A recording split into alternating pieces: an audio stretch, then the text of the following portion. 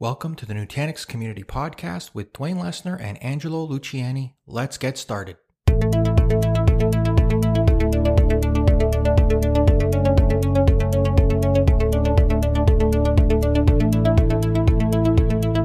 week we released Nutanix clusters on AWS, and in upcoming episodes we'll dive deeper into the announcement and how it enables you to do more. But in this episode, I thought we'd talk about workloads with Nutanix clusters on AWS, and in particular, databases. This week, I chat with Sachin Chheda and Jeremy Lanier on clusters, databases, and Era, our one-click database operations service. So with that, let's join the conversation. Thanks for joining me on the podcast, Sachin and Jeremy. Thank you, Angelo. Hey, Angelo. Nice to be here. Now, I thought we'd start with probably the hardest question of the podcast, and that is, with all of us working from home, spending more time with the family, noticing more things around the house, has there been anything that has surprised you since you've been working from home? Well, I know that everyone will probably agree but not publicly admit that they're definitely working more hours. But for me, I think it's also great to spend a little more time with the family and spend a little more time around the house. So, for example, all the fruit trees that are there in my backyard are now getting a little more TLC versus, say, what we would have if I was working from the office. Yeah, the thing I find funny is just I'm amazed at how many neighbors I'm actually seeing now walking around the neighborhood that I never saw before because they were off in their office working. So it's nice to actually see more people. Right. Yeah. Hey, there's actually people that live here. That's great. Well, that's great. So we recently announced Nutanix clusters and on AWS, and I thought we'd drill down on the topic, but from a database workload perspective. And before we really get into it, Sachin, can you give folks an overview of Nutanix clusters? Absolutely, Angelo. So Nutanix clusters is the concept of running Nutanix software on a public cloud infrastructure. In the specific announcement that we made today, we actually announced the general availability of Nutanix clusters on AWS. This means that Nutanix software, our hyperconverged infrastructure software, along with all the different products and services, can run on bare metal Amazon EC2 instances, and this includes i3 Metal, i3 EN, etc. Other choices are available, and by doing so, customers now have the ability to get not only the Nutanix software running on-prem on their servers or in a managed model with a service provider or with Nutanix Xi as well, but they also have now the ability to run it on Amazon EC2. And as a part of this exercise, we actually did a lot of testing. We tested workloads like VDI, Citrix. We've tested server virtualization, etc. But we also tested databases, and this is where I'll turn it over to Jeremy to talk through a little bit more around that. Yeah, thank you, Sachin. So databases are the crown jewels of almost every organization, and they go hand in hand with applications. You can't run your applications in the cloud without having your databases close to your applications. So Nutanix actually did a lot of testing and validation to make sure that we could support any range of enterprise application databases like Oracle, SQL Server Always On, Postgres deployments, MySQL, and the like, and to really give our customers the best possible experience, whether they're running their databases on-premises or in the cloud. So, Jeremy, public clouds have long been seen as an ideal infrastructure for test dev and elastic workloads. Are you seeing something similar with databases? Yeah, absolutely. In fact, in the realm of databases, it's very common to see situations where a organization needs to duplicate their data set and bring that downstream into a test environment or to a UAT environment where they can do scalable testing. In an on-premises scenario, you're still constrained by what hardware you've purchased. But in a public cloud, that becomes a lot more flexible and elastic, right? So it's something like clusters. You could have your on-premises databases, your prod databases secured behind your firewalls, supporting your transactional systems, but then leverage the scalability of clusters in the public cloud to really scale dynamically your application testing against representative data sets. In fact, we even see the reverse scenario as well. We've seen examples of where, sometimes it makes sense to leverage the elasticity of the public cloud. There's other cases, though, where the public cloud, because of the variable costing, may end up being more money than what you would do on premises. So I've also seen the reverse, where people will put their production databases in the public cloud where it's close to where their internet-facing mobile users are, and then they do their dev test on-prem, where the developers can spin up with whatever overcommit they want on premises and not really have to worry about running up the monthly bill. And Angelo, if I could chime in here, right? I mean, there are a few characteristics of Nutanix clusters that are making this possible that are worth noting here. So first and foremost is the concept of streamlined operations, right? So the experience that customers would have with, say, Nutanix clusters at large would be the same experience that they've had with their on-prem environment. So clusters on AWS is managed the same way as they would have on-prem, with the same set of functionality that they're familiar with on that front. So in a way, we're extending it in a true hybrid sense. The second thing is the way clusters on AWS is set up is that it's actually integrated with the AWS VPC. So you are essentially integrating with the AWS networking layer.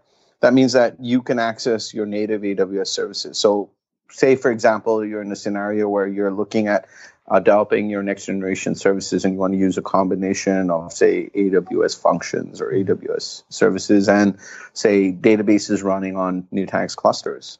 That's possible, and that's easily doable as a part of that, right? So it is a very powerful value for customers. This is a little bit different for databases, but at large, this is a big advantage, is that clusters is in a way also another Nutanix instance. So you can move data back and forth from your on-prem environment using replication. Now with databases, you would also use a lot of the native replication functionality that is built in based on kind of the database you choose to use.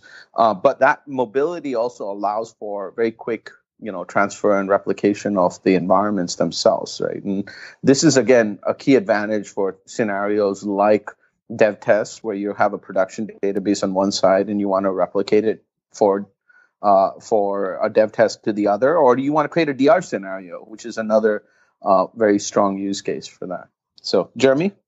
Yeah, I was just going to add that you made a point earlier about the benefit of one of the key value props of clusters being that you have the same type of management and data plane on-prem as you would in the public cloud. And I think that becomes incredibly important for databases, because in the context of databases, it's really all about making sure you can make sure the databases are ultra reliable, easy to manage, and are going to be just as performant as you need to and can scale with your applications. And traditionally, it's been very challenging to do that in a public cloud because you've been constrained by or limited to the native APIs of each public cloud. But with a solution like clusters, it becomes a lot easier to take your exact same standard build process that you've used on premises, your same images that have been locked down and validated by your InfoSec or compliance teams, the exact same patching process, and leverage those and manage those and operate those databases the exact same way, whether you're running them in the cloud, on-prem, or in a hybrid context. So it becomes a huge benefit for organizations that have needed to move their data close to where their applications are, but were constrained by limitations and what kind of performance they can get out of the public cloud. Sachin, your team did a significant amount of testing related to databases and customer scenarios. Can you talk through an example or two? Yeah, our database solution engineering team and other folks actually did a lot of testing to prepare for the general availability. One of them was basically simulating a real-world consolidation scenario for both SQL Server and for Oracle, where essentially they spun up a cluster and again, it was a 4-node, or it could be easily a 6-node cluster, et cetera, on that front. And they simulated running production databases for SQL Server for Oracle and essentially stress testing the system. Now, the again, performance is a function of the actual instance that you choose there, but they were able to simulate actually having these databases serve serve data at the end of the day.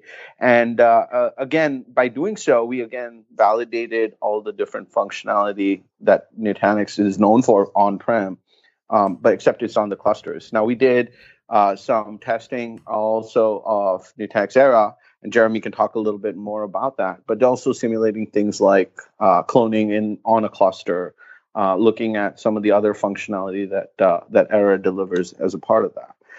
This is actually a real opportunity for customers to look at, clusters as an extension of their existing environment. So they could look at it, as Jeremy mentioned, for elastic scenarios where like dev test instances have to be spun up or they have to burst for the purposes of performance. But they could also be looking at consolidation scenarios as well, where essentially they want to get out of the managed hardware business and go to something more public cloud-like on that front.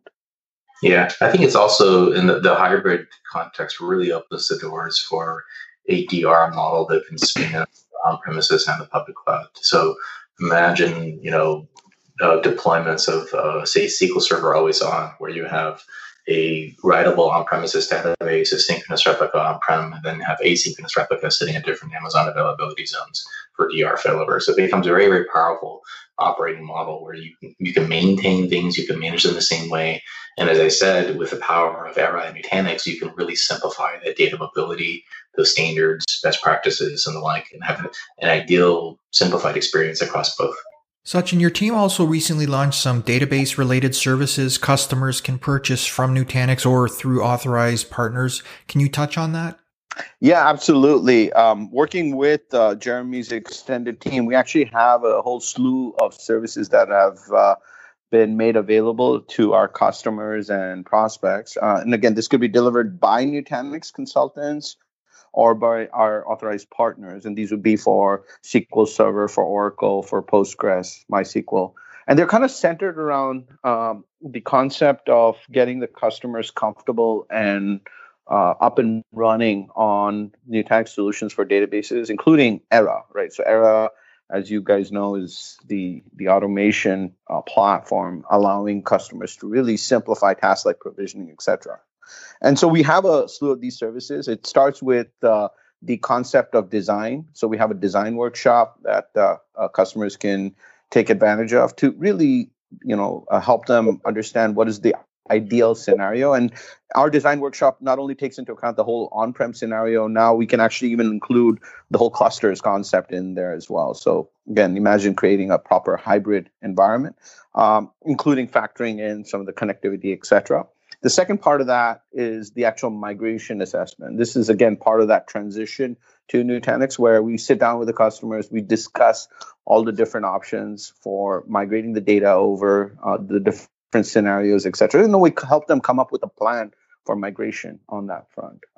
And then we have services also around the configuration and deployment side of it. So how do you deploy Era? What's the most optimal way to set up Era and the databases, especially if you're working at different database engines, et cetera. Also, if you're looking at some functionality like copy data management or backup, how does that play out? What are the different scenarios and use cases that you want to factor in there as a part of it? And we'll also have, again, services that we offer around security. So, for example, being able to configure microsegmentation and tailor it for the actual, business critical application environment that the database is a part of, et cetera. So these are all the different services that are available on that front. And again, we have a team of experts within Nutanix as well as within our partner base. We've been working very closely with our partner community to help build this expertise and share a lot of the IP that we've created to help the customer. And finally, if folks want to learn more, are there resources available? Absolutely. So we actually have tons of material on our website, www.nutanix.com. So under there, the solutions page, we actually have a database solutions page. And we'll have a lot of different videos, a lot of different material there, including some of the Era-related material. There are like a series of videos that we've created that kind of walk through different functionality. Similarly, we also have a lot of work that we've done around clusters as well, where we've actually demonstrated a couple of scenarios, including migrating workloads over, how do you spin up an environment, etc. So these are, again, self-service mechanism if you want to collect that info. Now, I know that Jeremy and his extended team also are committed to kind of working one-on-one with some of our customers to make sure that they understand the concept of clusters and the concept of database running on a cluster. So again, reach out. We'll be more than happy. You guys know how to connect with us anyways, on social media or through your Nutanix rep, but we'd be more than happy to talk to you about this. Jeremy, any other places you would recommend? I think there's a lot of content on our website, a lot of great YouTube videos on the official Nutanix channel that people can take a look at to see some examples of how we simplified and streamlined database automation. I would also say that if for the more developer-minded folks, there's a great Nutanix site, developer.nutanix.com, with clear API examples of interacting with clusters and with Era to really automate the database lifecycle in that hybrid context from API. So if you're looking to do any kind of integration or planning something out like that, that's a great place to start. Great, and I'll have all these links in the show notes. Thanks so much for joining me today, Jeremy and Sachin.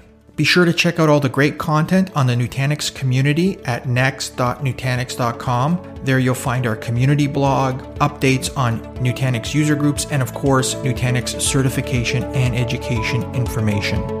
So with that, from your friends here at Nutanix, have a great week.